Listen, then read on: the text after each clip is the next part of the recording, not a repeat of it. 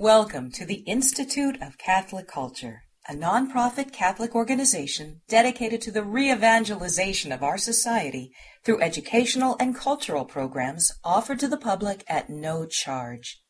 This and other presentations, hundreds of hours of audio, are available for free on our website, www.instituteofcatholicculture.org.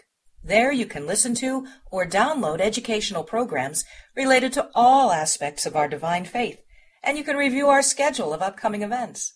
We hope you can join us in person. The handout reference during this presentation is available for download on the audio section of our website. Please join me in welcoming Professor Steve Weidenkopf.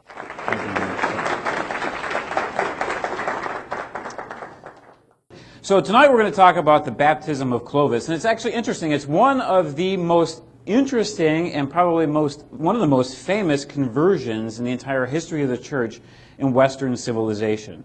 And it happens at the end of the 5th century. So for us to understand why this particular individual's baptism and conversion was so important to the history of the Church and the history of Western civilization, we kind of have to obviously understand what was going on before we get to the end of the 5th century and understand that conversion and that baptism in a better sense of context, so it makes it help us to understand the importance of it even more. So as we hopefully I have a little slide presentation as we go along here. So the period of time leading up to the 5th century, we go back to the 4th century. Let's look at what's happening there. So at the beginning of the 4th century, we have one of the greatest persecutions in the history of the Church. This is called, in history, the Great Persecution. It lasts for 2 years, from 303 to 305, in the very beginning of the 4th century. And in that persecution, it was undertaken during the reign of the Emperor Diocletian. And Diocletian is the Roman emperor who's known for many things, not only the Great Persecution, but also he's the individual who divides administratively the Roman Empire into an East and a West. Right? And that's exceptionally important for the conversation, the topic we're talking about tonight, as well as just for our own day and age. Now, so he divides this empire here into half. The eastern part over here, mostly with Greece and modern-day Turkey, the Holy Land, Egypt. And then here in the western part of the world, you have the Western Roman Empire, France, modern-day France, Spain, Africa, and parts of Britain that Rome controlled.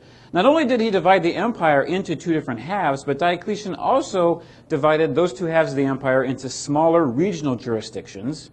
And those regional jurisdictions he named them after himself. He called them dioceses. So you ever wonder where we get that name, the Diocese of Arlington or the Archdiocese of Washington? Where does that come from? Where did the Church take that? It comes here from the Roman Emperor Diocletian, right? So what's going to end up happening, as we'll see tonight and then next week as well, that when the Western Roman Empire here collapses at the end of the 5th century, we'll talk about that tonight, when that happens, then the governing authority that remains in the West is the Church. Right, principally the Pope in Rome, but then also the bishops in these major towns, in these major cities, in these dioceses in the West. And so the Church then continues to utilize that organizational structure throughout the rest of her history.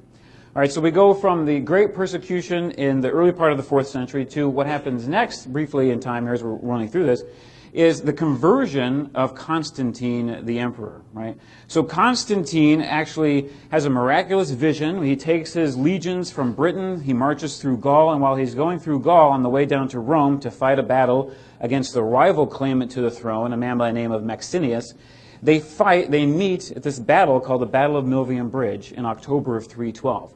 And Constantine wins that battle. His forces were outnumbered. It looked like militarily speaking, there's no reason why he should have won that battle, but he did. And he attributed the victory that he achieved at the Battle of Milvian Bridge to the intercession of the Christian God. He himself wasn't Christian, but as he was marching his armies through France, he saw a cross in the sky, and around the cross was this Latin phrase, in hoc signo vinces, or in this sign conquer. And so he took that Christian symbol, he took the Chi-Rho, actually the Greek monogram for Christ, and he had that painted on his soldiers' shields. So when they marched into battle against Maxentius, they won overwhelmingly, against overwhelming odds. He attributed that victory to the Christian God. So when he gets into Rome, he starts to pass legislation favorable to the Church. All right, first of all, he begins to take instruction as a catechumen in the Church to become a Christian. So here you have the Roman emperor who previously, for several centuries, had been persecuting the Catholic Church. Now you have the head of that empire taking instruction to become a Christian. It's a significant event, right, in the life of the church and the life of Europe. He doesn't actually become baptized. He doesn't receive baptism until his deathbed. And then when he is baptized, he's baptized by an Arian heretic, which we'll talk about in a minute. And so the point of the moral is don't put off baptism to your deathbed, because then you might get baptized by a heretic, right? So he's baptized on his deathbed. But before that, he again passes legislation favorable to the church. So he begins to actually give territory to the church. For example, in Rome, he gives the Lateran Palace to the Pope. So that becomes the cathedral seat of the Bishop of Rome, right? St. John Lateran eventually becomes. The Lateran Palace actually technically wasn't his territory. It wasn't his property. It was his wife's. And so he gave that to the church. One would assume he asked her permission before he gave that, but you never know. So he did that. He also outlawed certain customs that were, immoral and not in keeping with church teaching, obviously. And so just things very favorable. One thing he did very specifically is that so at this point, he's just the emperor in the West. He's the Western Roman emperor. The Eastern Empire had another emperor, a man by the name of Licinius. The two of them meet together in Milan in the year 313, and they pass an edict of toleration, which legalizes the Christian faith. All right, so now we move from the great persecution to, a decade later, the Catholic Church is now legalized, recognized as an entity throughout the Roman Empire. It undoes this law that had been on the books since the time of Nero in the first century, that it was illegal for a Roman to be a Christian. Right, that's now done. It's gotten done away with. So now the Christian faith, the Catholic faith, is legalized. Right. So as a result of this, and Constantine taking instruction in the faith, we have a lot of people now coming into the church, right? A lot of converts coming, a lot of pagan Romans coming into the church, and some are coming in because they're very faithful, because they've had a conversion experience, a faith experience. They have a deep love for God and for the church, and so they're growing in faith and with grace. But some people are coming into the church for less than pious reasons, right? They're coming in because the imperial court favors this new religion of the Christians, and I want to advance, in society and in court. So I'm going to, go into the church. So you get people that are there for less than pious reasons, and then they begin to ask a lot of questions. And so what we have at this early stage in the 4th century here is the church wrestling with the great theological controversy of trying to explain its teachings and its faith to this new group of Roman converts. And so the question really begins to be asked, who is Jesus? And how do we explain who Jesus is, right, in terms of his relationship to God the Father and God the Son? What is this Trinity? How is it that Jesus can be both true God and true man? And so there's a lot of questions about that, a lot of people trying to answer those questions. One individual who tries to answer that question, here's the Chi-Rho from Constantine that he put on the shield of his soldiers, the battle. So we have this, who is Jesus, this major question. One person who tries to answer this question is a North African priest whose name is Arius. And Arius gives his name to this heresy that arises now in the 4th century called Arianism. And so Arius is a dynamic personality. He's a master propagandist, and he begins to teach that Jesus is not co-eternal with God the Father. That Jesus, rather, is a creature. He's created by God at some moment in time. This is what he wrote. He said, God has not always been Father. There was a moment when he was alone and was not yet Father. Later he became so. The Son is not from eternity. He said this also about Jesus. The Son who is tempted, suffers, and dies, however exalted he may be, is not to be equal to the immutable Father. All right, so in essence, Arius is saying Jesus is a creature. He's the first creature of God, one could say, the most perfect creature of God, but a creature nonetheless not co-eternal with God, right? Not consubstantial, as would be later written in the Nicene Creed, as we'll talk about. He also said the Holy Spirit is a creature as well, the second most perfect creature of God, but a creature nonetheless, right? So Arius' teachings become very, very popular, and they begin to spread, so the church has to address this, and they do so by calling an ecumenical council. Right? Constantine really is the one who calls this council. The Pope approves the calling of the council, though, sends a representative to be there at the council and to represent him. But Constantine was upset because he saw the Catholic Church as a vehicle through which he could bring unity to the Roman Empire. Or kind of put an end to all this squabbling and discussion and division. The church would unite the empire. And so now when he sees this vehicle, which he hoped would be this organ of unity, is now this instrument of disunity with everybody talking and people arguing about who Jesus is, he decides, all right, we have to solve this, and he calls a council where he invites all the bishops of the Catholic Church to meet in the city of Nicaea to discuss Arius' teachings. And so they meet here in 325. Arius is allowed to present his teachings, and his teachings are overwhelmingly condemned. Right? There's 320 bishops present at the Council of Nicaea. They take a vote. 318 vote to condemn Arius' teachings, and 2 vote to support him. Right? So it was overwhelmingly large support against Arius' teachings and in favor of the apostolic teaching that Jesus is consubstantial with the Father, right? Co-eternal. He is God, the second person of the Blessed Trinity. He's not just a creature of God, not a creature at all of God, right? So this happens in Nicaea. The church overwhelmingly condemns Arianism, but unfortunately, there are several bishops, Eastern bishops at the council, who are upset with the use of the word consubstantial. They said it wasn't in Scripture, so therefore it shouldn't have been a word used in the creed that was created at the council. So they then hatch a plot, primarily under the leadership of this bishop named Eusebius of Nicomedia. They hatch a plot to rehabilitate Arius with Constantine and to get rid of the bishops who were in favor of the Nicene Creed. And so they go through the rest of the 4th century trying to get rid of these bishops. And ultimately, they're able to convince one of Constantine's son, the one who succeeds to him ultimately, a man by the name of Constantius II, to persecute the Orthodox, not only in the East, but also in the West. So much so that Constantius even goes to the West and kidnaps the Pope, Pope Liberius this is, kidnaps the Pope, and then puts him into hiding and ultimately forces him to sign a kind of a semi-Arian type of creed. Right? So it's a really difficult time in the life of the church. One individual in particular who is supporting the Nicene faith throughout this period of time is St. Athanasius, the defender of orthodoxy, right? A great bishop who was bishop of the city of Alexandria for 45 years. Of those 45 years, he spent 20 in exile, right? Because he was exiled for his Orthodox faith 5 different times. He spent almost half of his episcopacy was spent outside being in exile. He was exiled to Rome, to the Egyptian desert. He spent time in many different locations outside of his diocese. Now, Arianism was so pervasive, and it became such a huge obstacle and a huge issue in the church's life that the church father Gregory of Nyssa would write during the 4th century.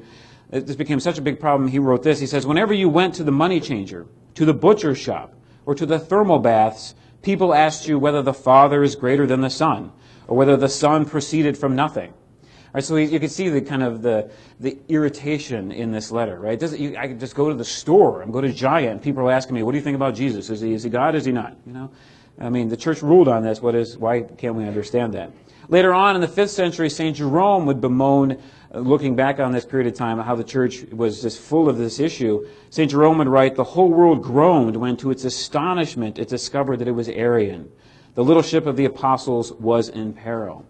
So the Arian crisis, the church was actively in the Arian crisis for 50 years of the 4th century, but the impact and the effects of Arianism lasted for several centuries in the church's life. And I kind of go back in time and tell you all this and set the stage for what's happening here at the end of the 5th century when we talk about Clovis. Because ultimately what will happen, we'll do a little preview, ultimately what will happen is that most of the major German tribes in the West are going to embrace Arianism. And so most of Western Europe, by the time you get to the 5th century, is full of Arian Christians. And so one thing happens significantly, the topic of our talk, the baptism of Clovis, that changes that. Right? So we need to know, though, how that happens, and so that's why we're beginning with this. All right, so now we move into the 5th century. From this 4th century, the church, seemingly is persecuted rather in the beginning of the 4th century. There's legalization. Things seem to be going well, but now this huge heresy attacks the church. So things are not looking so good as we move into the 5th century. Well, now Western Europe is plagued with a bunch of political problems and issues as we move into the 5th century. And one of those significant issues it happens in the early part of the 5th century, and this is Alaric's sack of the city of Rome in the year 410. Now, Alaric was technically and ethnically a Goth, but he was by birth a Roman. And what I mean by that is, we'll talk about the Goths in more detail in a minute, but Alaric was a member of this German tribe who had been welcomed into the confines of the Roman Empire in exchange for military service. And life during his time, this had happened several decades before his lifetime. So for several decades, his peoples had really been within the confines of the empire and really were Roman at heart. Ethnically German, but Roman at heart. So what happens is that because the Goths had been asked to provide military service for the empire, they do. And many of these German tribes, this is what happens at the time, as we'll talk about in more detail later, They give military service for Rome, and then they decide after a while, since they're giving their lives and they're performing this service for Rome, they want to be recognized as not just German militia, but as regular Roman army soldiers. Right? Alaric himself wants to be given the title of Magister Militum, right, or Master of Soldiers, which was a title that was given to 2 or 3 men in the Roman Empire who were major generals, we would call them today. He asked the emperor to grant him this title. The emperor said, no, I'm not going to give this title to just a measly German, right? So Alaric, obviously, upset. What does he do? He gathers his army of 30,000 men and he marches them down to Rome. And he sacks the city. Gets into the city. The city is sacked for 3 days. There's murder and rampage and destruction all throughout the city, except all the churches in the city are preserved. No clergy member, no priest, deacon, or religious was attacked or hurt at all during the siege, because Alaric had given strict orders to his troops not to do so.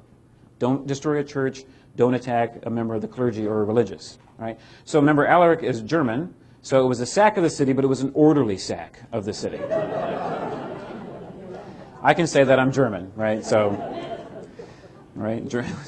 Now, Rome. This is I'm not going any further. So Rome had not been sacked for over 800 years. So this was a significant event, right? Think about this. I mean, here's Rome, right? This major, majestic city of this large empire, right? This huge civilization.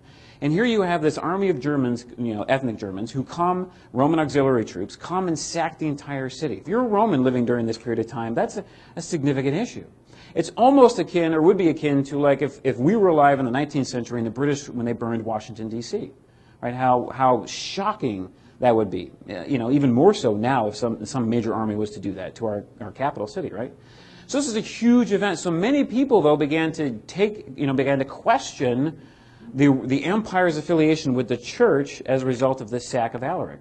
They began to say, hey, when we were pagan, the pagan gods protected the city. The city hadn't been sacked for 800 years. So when we were pagan, those gods protected the city. Where was the Christian God during this sack?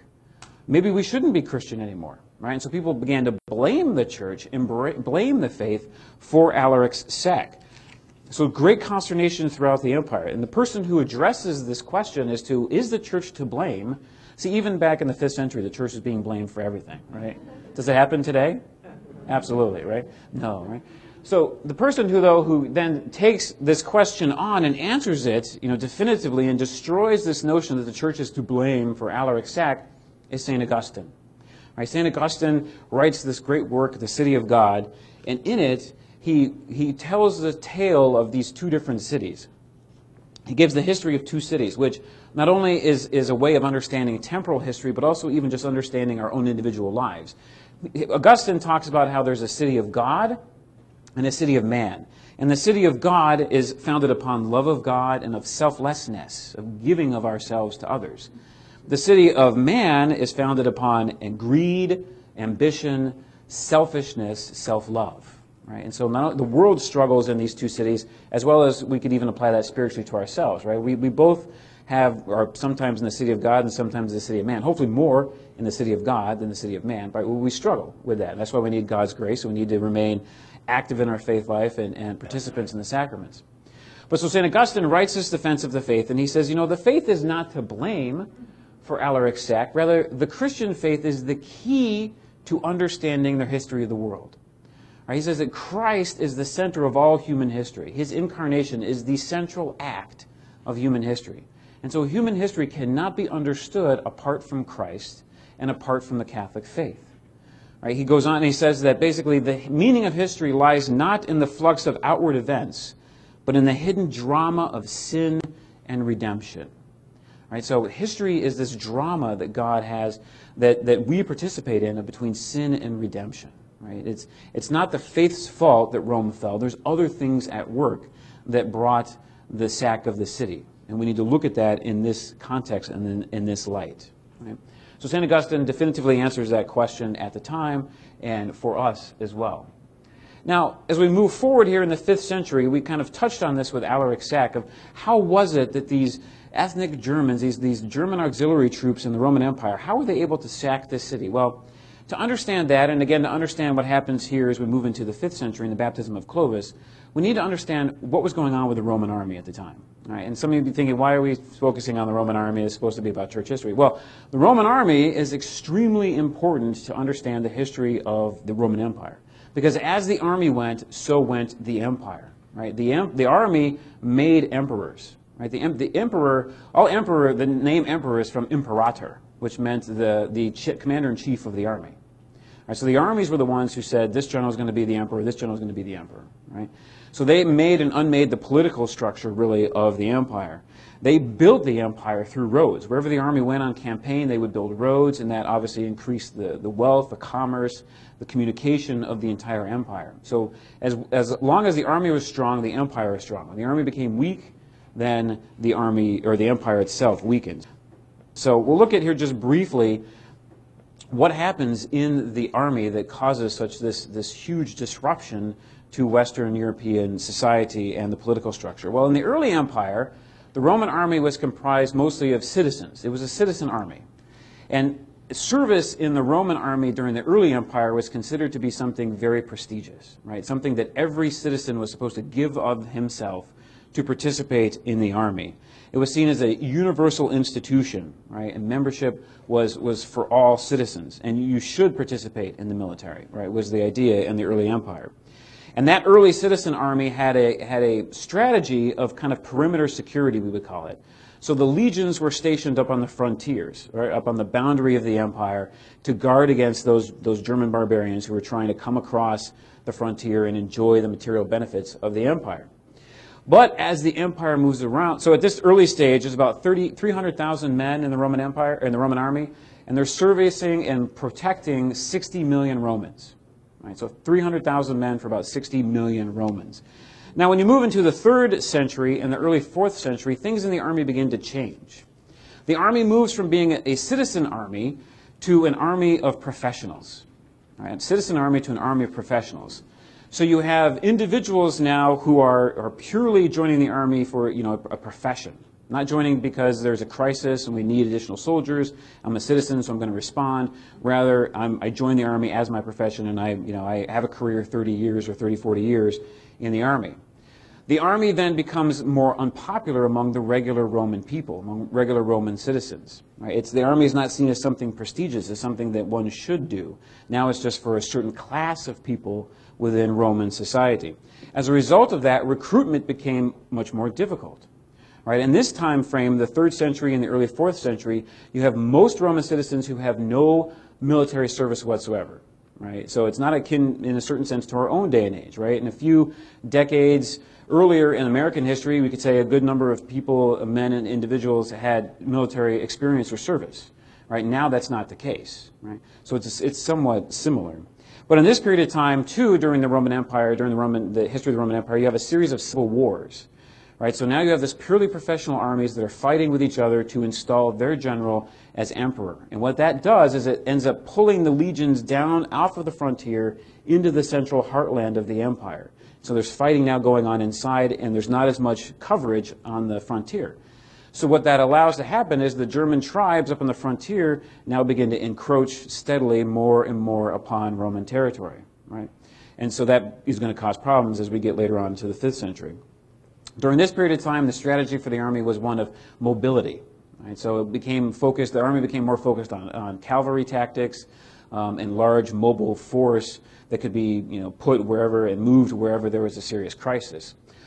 So how that's important is that the Roman infantry became less of a focus in the Roman army, so therefore the infantry skills were not as good as they were in previous times.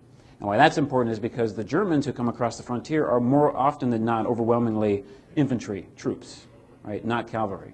So when you have the clash between German armies and Roman armies, the Germans are going to start winning these battles because their infantry is superior in tactics and in the military arts than the Romans. Right? Now when we get to the 5th century, things really rapidly changed in the Roman army, to the point now that since you've had many of these German tribes come into the empire in exchange for military service, the Roman army in the 5th century now is primarily comprised in its essential parts of ethnic Germans. So by the 5th century, the Roman army is, for the most part, in its vital parts, ethnically German. So that's why you have somebody like Alaric, who's a Goth ethnically, but by birth and by life a Roman, how he is now able to assemble a 30,000-man army, get upset that the emperor didn't give him his title, and march down to Rome and sack the city. Right? That's how that ends up happening. So why this is important is, again, those German soldiers, just like Alaric, want recognition. They want power, they want authority, they want titles as Romans. Right? There's this false notion we'll talk about as we get into it a little bit here about the collapse of the Roman Empire. There's this false notion that's presented in most history textbooks that how the Roman Empire fell was because of this great barbarian invasion. Right? All the Germans these hairy Germans, poured across the border and sacked everything, and it was horrible and it was destructive, and they just destroyed everything, and they ushered in the Dark Ages. Right? That's the prime historical motif and narrative that we all know and we learn. Right? That's overwhelmingly historically false. Right? It's not what happened. All right. What you had, though, is you have Alaric and other Germans already inside the frontier, already inside the confines of the empire. They're already Roman, right? And what they want is they want to be recognized as Romans. And those who were, Roman for long periods of time, who has ancestors, stretch all the way back to the empire, refused to give them that, and so then they rebelled. So what you have here is an internal revolt, but we'll get to that in a minute. So ultimately, all this causes the collapse of the empire, but before that happens, we need to look at how the Western Roman Empire collapses and who's the last ruler of the empire. Well, there was this one individual by the name of General Orestes. And General Orestes, in the year 475, was appointed by the Emperor Julius Nepos to be the commander of the Roman army. Right, so General Orestes here is actually he's Roman. He used to be a secretary to Attila the Hun, actually, so he has some experience with these German tribes. But he is then appointed commander of the Roman army. But he doesn't want to be just commander of the Roman army. He actually wants to be emperor. Right? He's got this large army under his control, so just like others before him, he now wants to become emperor. So he marches his army to the capital city at the time, which was Ravenna. He marches his army to Ravenna, and there he deposes the emperor Nepos. Right? And this happens in 475. Now, when he deposed Nepos, he had to do that, but part of his army, he had a very large contingent of German mercenaries. And these German mercenaries agreed to go with him and depose the emperor on the condition that if they were successful, Orestes would give them 1/3 of all the Italian territory, 1/3 of Italy, basically. That's what they wanted in exchange for their service. And Orestes said, "Yep, sure, give it to you, no problem. Come with me, let's get rid of the emperor." So they go, they get rid of the emperor. That's all done. Mercenaries come up to Orestes and say, "All right, pay up." And he says, on second thought, now that I'm emperor, I don't think so. He doesn't give them the land. Doesn't go well, right? They don't like that. They get upset with that, obviously. So what they decide to do, well, let me backtrack for a minute there. So hold on to that thought. So before Orestes tells this to the German mercenaries, he installs his son as the Western Roman emperor, right? So Orestes gets rid of Nepos, and then he decides to put his son on the throne because he can obviously control his son, and so he's in de facto the ruler, but he puts his son up instead. His son's name was Romulus, and he named him Romulus Augustus, which he named him after Romulus, who was one of the mythical founders of the city of Rome, and then Augustus, who's the first Caesar. But he was a young boy. The sources differ. He's either anywhere from 12 years old or 16 years old or anywhere in between. So he's very, very young. So the Roman soldiers called him Augustulus, Romulus Augustulus. And Augustulus means little Augustus, little Caesar, because he was small. He was a little boy, right? So Orestes installs Romulus Augustus as his son as emperor. These German mercenaries say to Orestes, pay up. He refuses to do so. So the mercenaries, these German mercenaries, appoint a leader, a man by the name of Odoacer, to be their king. Odoacer takes the German mercenaries and some other troops, goes to Ravenna, kills General Orestes. Then takes his son, Romulus, and because he's a little boy, he doesn't kill him. He just gives him a pension and sends him off into the countryside in retirement. You go live over there. Your time as emperor is done. And then Odoacer, instead of declaring himself emperor, makes himself king. So Odoacer now becomes king of the Romans. This is the first time in nearly 1,000 years that Rome has a king. All right, so most historians date then this kind of change or collapse in the Western Roman Empire to this date of 476, when the last Western Roman emperor, Romulus Augustulus, is deposed and sent off into retirement. Right? So this ends the Roman Empire, for all intents and purposes, in the western part of the world. Remember that division of the empire that Diocletian did back in the late 3rd century, 4th century. So the Western Roman Empire is no longer. The Eastern Roman Empire will continue, and they won't consider themselves the Eastern Roman Empire. They consider themselves the Roman Empire, refer to themselves as Romans. We sometimes call them Byzantines, but they never did. They would call themselves Roman. And so that will exist all the way until the 15th century, until 1453, when the Ottoman Turks come and sack the city of Constantinople and the empire is no more. All right? So we can ask now, with all this background, we can ask ourselves now, why did this collapse of the Roman Empire happen? How was it that, again, in the end of the 5th century, in the year 476, you have this German mercenary proclaiming himself king, and now there are no more Roman emperors in the West, for all intents and purposes?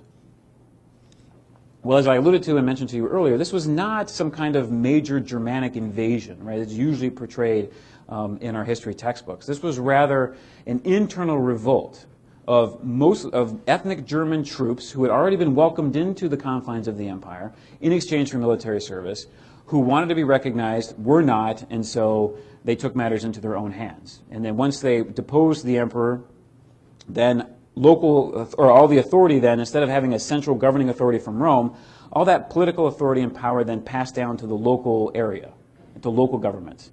And those local governments are centered on those dioceses with Catholic bishops, but also with various secular rulers, overwhelmingly who are Germanic chieftains. All right, so again, what happens here is this collapse of central governing authority from Rome, and all power devolves down to the local regions. And those local regions, spiritually speaking, and sometimes temporally, are controlled by the church. More often than not, those temporal, smaller regions are controlled by these local Germanic chieftains. All right, and so we'll look at them. We'll look at some of these tribes here in a minute. Ultimately, why did this happen? Why did all of this come about? What was it that brought about this change in the army, the Roman army? What was it that ended up bringing about the end and the collapse of the Roman Empire in the West? Well, really, it has to do with fatigue. It has to do with being tired. The empire had exhausted itself in its campaigns, exhausted itself in its lifestyle and its culture, and it was tired. One fantastic historian, a man by the name of Sir Kenneth Clarke, was an art historian who years ago produced this series for BBC called Civilization, which if you've never seen it, I highly encourage you to look this up. You can probably get it through Netflix and stream it maybe even, or Amazon. But it's called Civilization by Sir Kenneth Clarke, and it's what he does is he goes through the history of Western Europe using art. And it's filmed on location. He did this in the 60s, and so it was a huge deal at the time. Now we're like, okay, on location shooting, what's the big deal? But that was a big deal back in the 60s. It's fantastic. But he has this to say in his series Civilization about why Rome fell. He said, civilization requires confidence. Confidence in the society in which one lives. Belief in its philosophy, belief in its laws, and confidence in one's own mental powers. Vigor, energy, vitality, all the great civilizations have a weight of energy behind them. So if one asks why the civilization of Greece and Rome collapsed, the real answer is that it was exhausted. Now, fast forward a few years into our own day and age, Benedict XVI, also writing, discussing about this whole period of time in history, echoed exactly what Sir Kenneth Clarke said.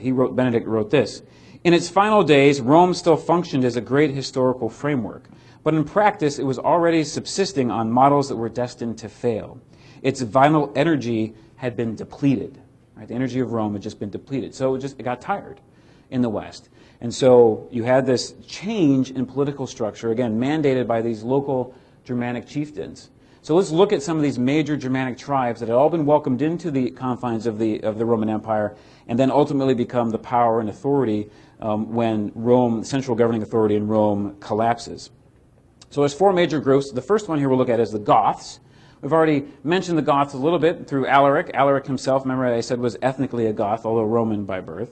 The Goths come into the empire in the year 376, so 100 years before Odoacer declares himself king and gets rid of the last Western Roman emperor.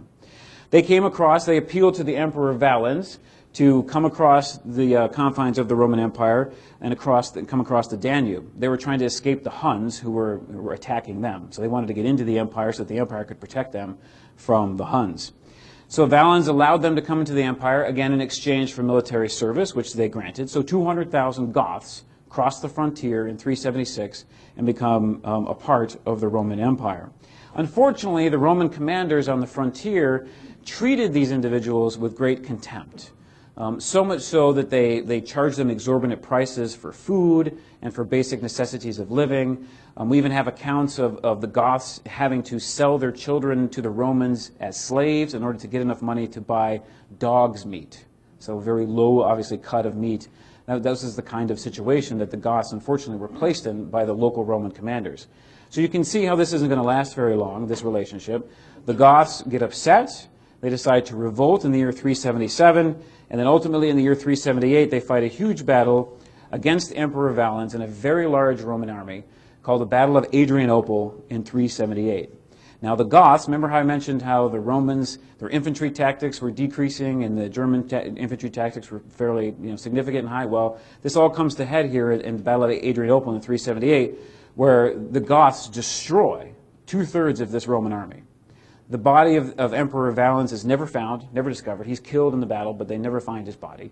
2/3 of the Roman army is completely wiped out by the Goths. It was a huge defeat. It was the single largest catastrophic defeat by a Roman army from a foreign enemy in over a century. It was significant, large. It caused panic throughout the empire. Oh my gosh, the barbarians are going to come and take Rome. They're going to do this. What's going on? It was a huge, huge problem.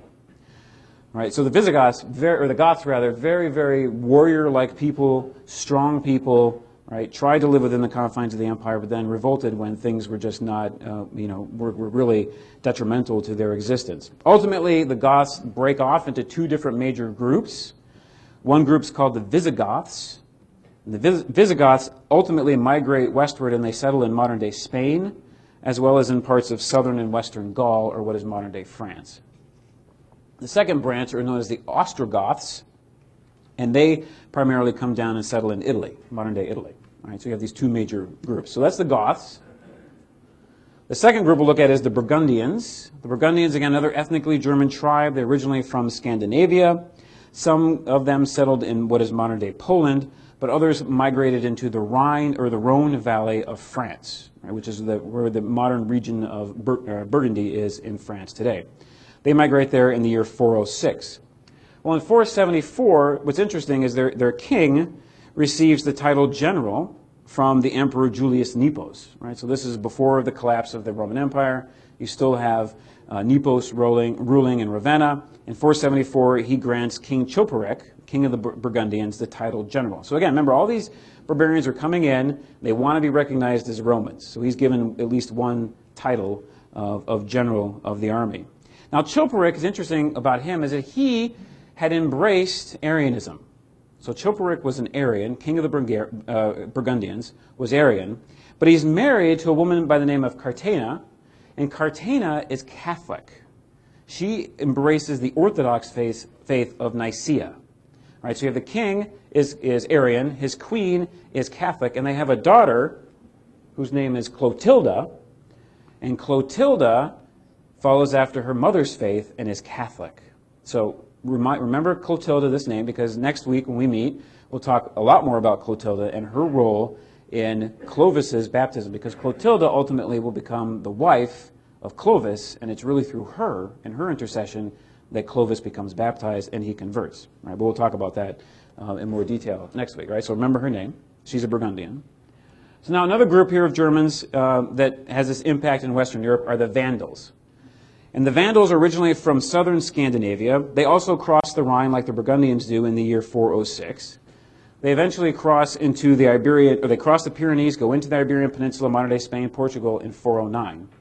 The Vandals are mostly famous for their destruction, although that's somewhat of a misnomer. I mean, most historians will say that they weren't completely, they were no more destructive than any of the other German barbarians and German tribes, even though which is still destructive, but no more so than any others. But their name, for the most part, is associated with, wanton destruction, right? Vandalism is where we get that word from. So the Vandals, though, are most famous for their king, Genseric, who actually goes and invades North Africa in the year 429. And so the Vandals take over in North Africa. They actually besiege the city of Hippo when Augustine is there towards the end of his life. And then the Vandals also are famous because they go in the middle of the 5th century, in 455, they sack the city of Rome. And I know there's a talk upcoming on St. Leo the Great, and so you'll hear, if you go to that talk, you'll hear more about, I'm sure, Genseric and his sack of the city of Rome during the pontificate of Pope St. Leo the Great. So the last group we'll look at here, probably the most important group for our purposes, is the group known as the Franks. Now the Franks are originally from the area of the Baltic Sea coast. And the Franks are an interesting group of people because they're not homogeneous. There's actually several different kinds of Franks. It's almost akin to, if you're familiar with the Iroquois Confederacy, the Native Americans who lived in Quebec and modern-day Quebec and modern-day upstate New York and that area of our country. The Iroquois were a group of Native Americans, but there were different tribes within the Confederacy. Same thing with the Franks. Right? Different kinds of Franks, but they all lived in this kind of loose confederation, loosely allied together. Sometimes they were hostile with one another. Some groups of Franks were friendly towards the Romans. Some groups of Franks, though, were hostile to Rome. The name Frank actually comes from an old Germanic word which means savage. So it gives you a sense of where, how the Franks were considered even among the Germanic people. Now, one group, a group known as the Salian Franks, they come down and invade the Roman province of Gaul in the 5th century. And so they end up taking over most of northern Gaul here in the 5th century. But, as I mentioned to you, sometimes these Franks were loyal to or friendly to Rome, and sometimes they were hostile to Rome. Well, the Salian Franks were at one point, in the middle part of the 5th century, friendly to Rome, and they actually fought with the Romans against the invasion of Attila the Hun. So Attila the Hun invades Gaul in 451, and so the Franks join with the Romans to beat them off. Because everybody recognized that we might not like the Franks, we might not like the Romans, but the Huns are worst of all. So let's get rid of let's make sure they don't come in and take over.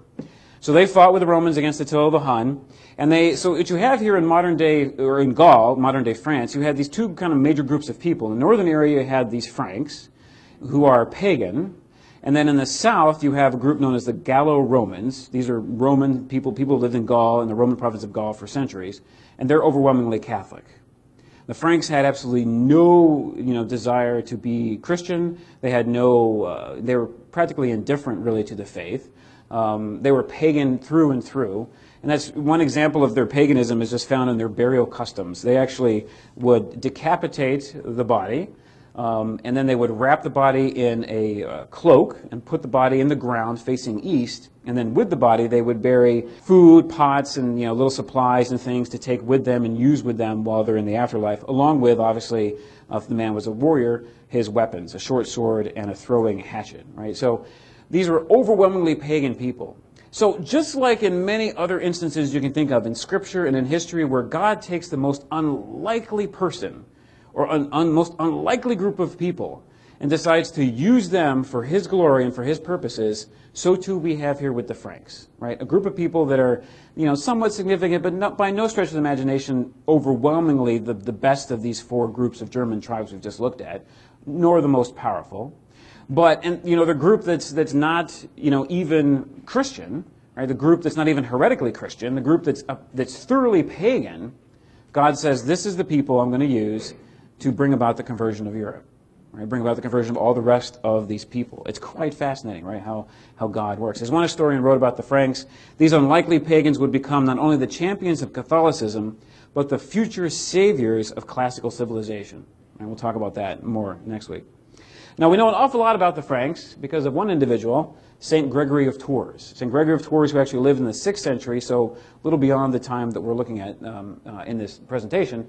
He wrote a book called The History of the Franks. So most of what we know about this whole period of time actually in European history, as well as what we know about the Franks themselves, comes from St. Gregory of Tours. All right, so we've looked at these four major Germanic tribes, these four major groups of Germans. All of them, except for the Franks, were Arian. All of them had embraced Arianism, except for some people, some of the Burgundians, as we mentioned.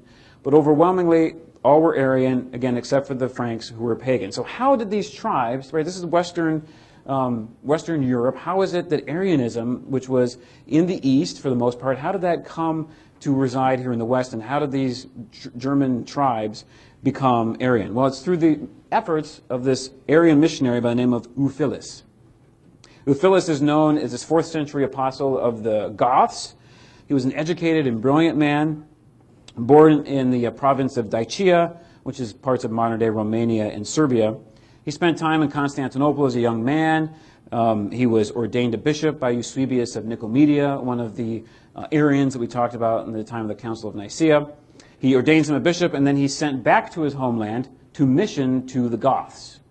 So he missions to the Goths primarily by inventing Gothic script. So he invents an alphabet for the Goths to be able to use, and then he actually translates the scriptures into that Gothic script. So now he has the scriptures he can use to help catechize and evangelize the Goths, and he does. So the Goths become overwhelmingly Arian, and then as they grow and expand and influence, they then influence other German tribes, those others we just mentioned, except for the Franks, to become Arian. So that's ultimately how Arianism comes from the East and gets centered in these German tribes, and then how it spreads throughout all of Western Europe.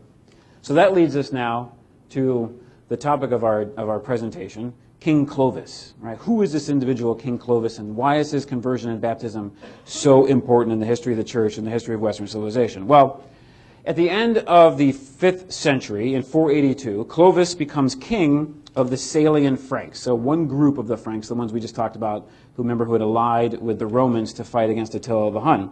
He becomes king at the ripe old age of 15. Right? So he's a young boy, becomes king of this major Germanic tribe. He was the son of Childeric I and Basina, who was queen of Thuringia, another region here in Western Europe of Germanic people. His name, Clovis, actually means noble warrior. And he, by all accounts, was a great and noble warrior. Ultimately, though, his name, Clovis, will evolve into the name Louis. This is why most of the major French kings will take that name Louis. They trace it all the way back to Clovis. Now, Clovis was a very interesting individual, St. Gregory of Tours tells us. He was, as I mentioned, a warrior. He fit his name of noble warrior, although he was an extremely ruthless individual. And there's one interesting story that St. Gregory tells about Clovis. It gives you a sense of who this guy is at this time when he becomes king. So some of his Frankish soldiers had pillaged some churches, and there was this large, beautiful vase that one of the soldiers had found. And so the bishop of that church was upset that these Franks had taken the vase, and so they sent a request to Clovis to get the vase back. So Clovis wanted to be friendly with the church. He had no problems with the church. He was indifferent to the church. He didn't want to have any problems with the bishop, so he agreed to give the vase back to the bishop. But how he did this was, so the Frankish custom was that when you conquered a village or a church or anything, any of the booty or plunder that was taken was all piled together. And then every warrior who participated in the event, it was all distributed equally. Right? Even the king. Just because Clovis was king, he doesn't get a better share or a bigger share. Everybody gets a fair share. That's how the Franks worked. So Clovis does, to the group, or to the area where they've deposited all the booty from their raids, and he says to this vase, he addresses the troops, points to the vase and says this, "I put it to you, my lusty freebooters, that you should agree here and now to grant me that vase over and above my normal share." All right, so he's asking something pretty unique. He's like, not only do I want my share, but see this big, huge, beautiful vase? I want that. Right? Because he's going to give it to the bishop. He doesn't tell them that, but that's what he's going to do with it, right? So most of the soldiers say, he's our king, right? He's a noble warrior. Okay, fine, we'll give it to him. But there's one soldier who decides, no, not going to happen, which was to his detriment. He goes and runs up with his battle axe and smashes the vase into pieces. Now, so you can imagine Clovis is a little perturbed, shall we say, right, at that event. So what he does, though, is he picks up the pieces of the vase and he gives those to the bishop, right, and says, "I tried, but here's the pieces of the vase," right? So and then he just kind of lets things go. Okay, fine, that's what he did. All right, we'll handle this. A year goes by. Clovis calls the same group of troops together to review them, right, to inspect them. So he's going down the line of all the troops. He comes to the guy who smashed the vase, and he looks at him and he says this, "No other man has equipment in such bad state as yours. Your javelin is in a shocking condition, and so are your sword and axe." So he takes the axe out of the soldier's hands, throws it on the ground. Right? "You're disgusting. Your equipment is horrible condition." So the man reaches down to pick up the axe, and while he does that, Clovis takes his battle axe, smashes his skull in. And he screams when he says this, "That is what you did to my vase." So moral of the story, don't mess with Clovis, right? He's got a little bad temper about a vase, right? So he's an interesting guy. So with all of that, right, so here you have this individual, ruthless man, head of this, pagan, large, good-sized pagan tribe, in the midst of this area of Roman Gaul, which again, the people for the most part, especially in southern Gaul, are Gallo-Romans, and so they're Catholic. But you have these pagans now, pagan invaders in the north of Gaul. The bishops in the area obviously are very concerned. What are we going to do? How do we handle this pagan? How do we handle this warrior? How is this going to come about? We need for this to be different. So one individual, one major bishop in Gaul at the time is named Saint Remigius, or is known as Saint Remy.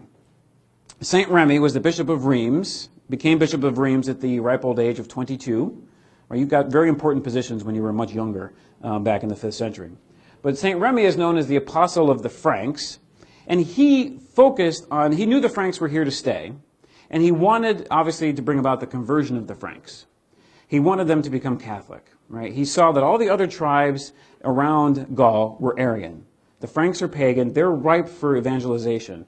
If we can convert them, then just maybe the church has a chance of surviving and spreading, and we can get rid of these Arians around us. So what he does is he sends a letter to King Clovis upon Clovis's ascension as king. And he gives him advice in this letter on how to rule and how to rule well. So this is what he wrote to Clovis. Remy wrote, "Great news has reached us. You have just been placed at the head of the Frankish armies. None are surprised to see you become what your fathers were. What matters first of all is to respond to the designs of that providence that rewards your merit by raising you to the heights of honor. And this is the occasion for justifying the proverb, a work is crowned by its end. Take for counselors those whose choice does honor to your discernment. Be prudent, chaste, moderate. Honor bishops, and do not disdain their advice." All right, very good. He wants to get the pagan on his side. Honor bishops, do not disdain their advice.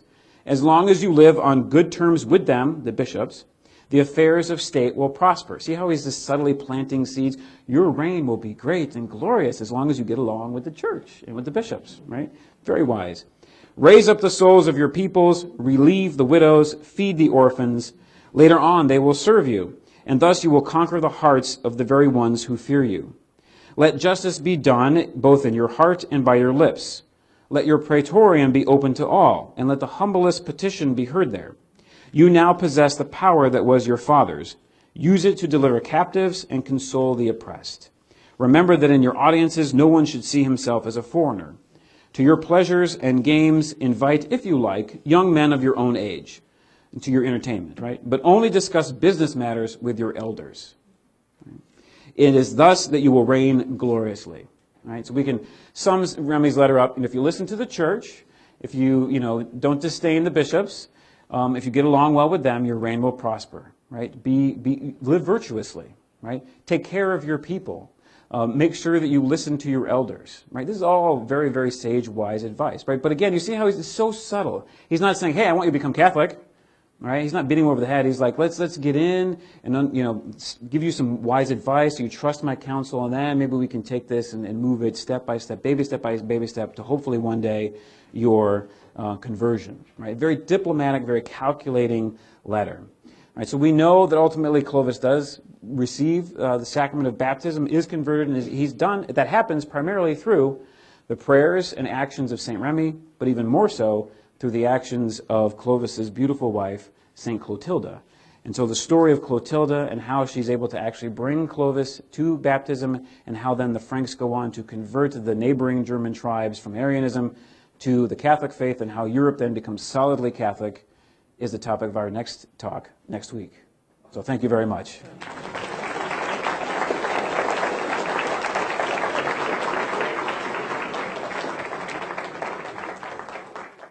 How is it that the capital of the empire came to be at Ravenna? Yeah, so good question. So during the course of when the empire, so backing up, so when Constantine becomes Western Roman emperor, there's still two emperors. There's Constantine and then Licinius, and then Licinius ends up deciding that he wants to be the sole emperor. So he marches against Constantine. They have a fight.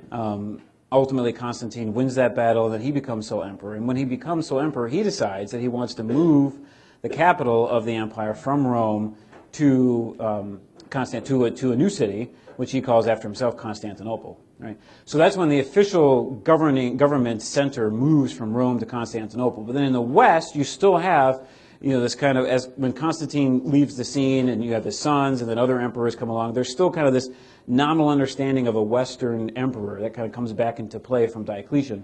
So the capital moves from Rome to Milan, and so it's in Milan for a period of time, and then in Ravenna as well. And that happens to do with whoever is the emperor. Most of them are no longer, because many of them are now these ethnic Germans, or they're more northern Italian, so they decide that they want to have their capital in places outside of the city of Rome. So Rome is still kind of nominally considered almost, we would call like the spiritual head of the empire. Still obviously a very important city in the empire, but not really the seat of political authority. The seat of political authority in the West was wherever the emperor happened to be. And most of them lived in Milan then, and in Ravenna when we get to the 5th century. So that's what happens there. One thing I have heard before is the birth rate of the Italians, of the Romans, had lowered a lot. And, they started having smaller families and all that. And that would be part of the Germans coming into the... Yes. I haven't actually heard that myself. That's possible. I never heard that the reason why the Romans were open to allowing the Germans to come into the empire was for population, but had more to do with the army in particular. That really is the central reason. So, as I mentioned, the army went through these different stages, and Roman society began to change too. So you had Romans who no longer wanted to give of themselves in the army. You had Roman citizens who didn't want to become professional soldiers anymore, or at least not to the extent that was needed and not in the past. So because the military was undermanned, that's when you had these Germans coming in. So, but the linkage of like a low birth rate, I haven't actually seen or heard that, but possible. Professor, could you please mention a few books of finite length that cover this period and this territory? A finite length. Okay. Well, that is hard. So there's actually a very good book. I don't know if it's still in print though. It's called The Barbarian West by John Wallace Hadrill. So Hadrill, his last name is Hadrill. Wallace-Hadrill, Hadrill. The Barbarian West, and it covers the year from 400 to about 1,000, I think, or 9,900, something like that. That's a good, very short, kind of one-volume primer on what's going on in Western Europe at this time. He covers all the major tribes, that we just talked about, the Vandals and the Franks, and even he goes into the Lombards, which come into the picture a little bit later. That's a good work. In terms of a good Catholic work, which at least touches on this subject, not completely about this subject, but touches on it, is Diane Moczar has a book called 10 Dates Every Catholic Should Know. And so she has a chapter in that book on the baptism of Clovis, so that's a good work as well. And those are very short read, and that chapter is very small.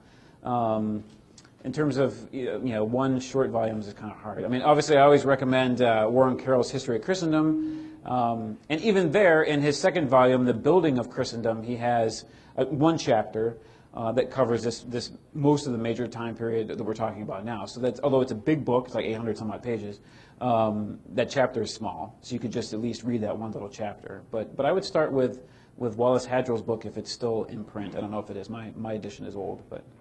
I'm getting a question from online from Robert, and he was wondering, how difficult was it for the various evangelical priests representing the Catholic Church to dislodge the Arian heresy from the Germanic tribes? How did they manage that? Yeah, that was, how difficult was it? Well, it's hard. Conversion takes a long period of time, especially when it's entrenched, which it had been in the case of these Germans, these Arians. So, and Arianism itself was very pernicious, partly because Arianism is was very simple. It was a very kind of simple answer to the question, who is Jesus, right? It didn't require a whole lot of deep theological thought or understanding. You could just understand, oh, okay, Jesus is a creature, but he's the best creature. Okay, fine, I can get that, right? These Germanic minds, not necessarily schooled in, Roman and Greek logic and rhetoric and those kinds of things, would understand that a little bit easier. So it was difficult. It's over a number of centuries, really, that you finally have the full conversion. The Franks convert, as we'll see, we'll talk about, and they become Catholic, and so they actually expand in great numbers. And as we'll talk about, too, in the next presentation, ultimately, the kind of recipient of Clovis's conversion is Charlemagne. And Charlemagne will then create the new Roman Empire in the West, what comes to be known as the Holy Roman Empire, and he'll still in the 7th century, 8th century rather, be dealing with groups of Germans who are still pagan, like the Saxons and things like that. So it takes a long process to root out. Yeah. You're always told that the monasteries is what preserved our Western civilization, thought, and all that. Were the monasteries flourishing during the period you're covering tonight, and did the barbarians leave them alone if they were flourishing?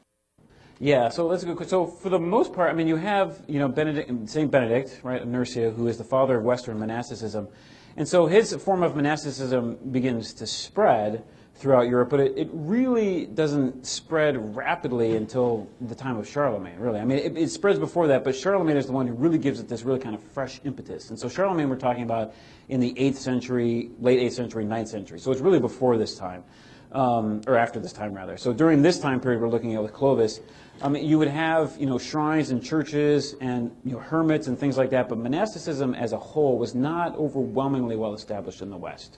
It's a much later phenomenon. But again, supported by Charlemagne, the inheritor of Clovis's Frankish kingdom. So. No problem. We hope you enjoyed this presentation from the Institute of Catholic Culture.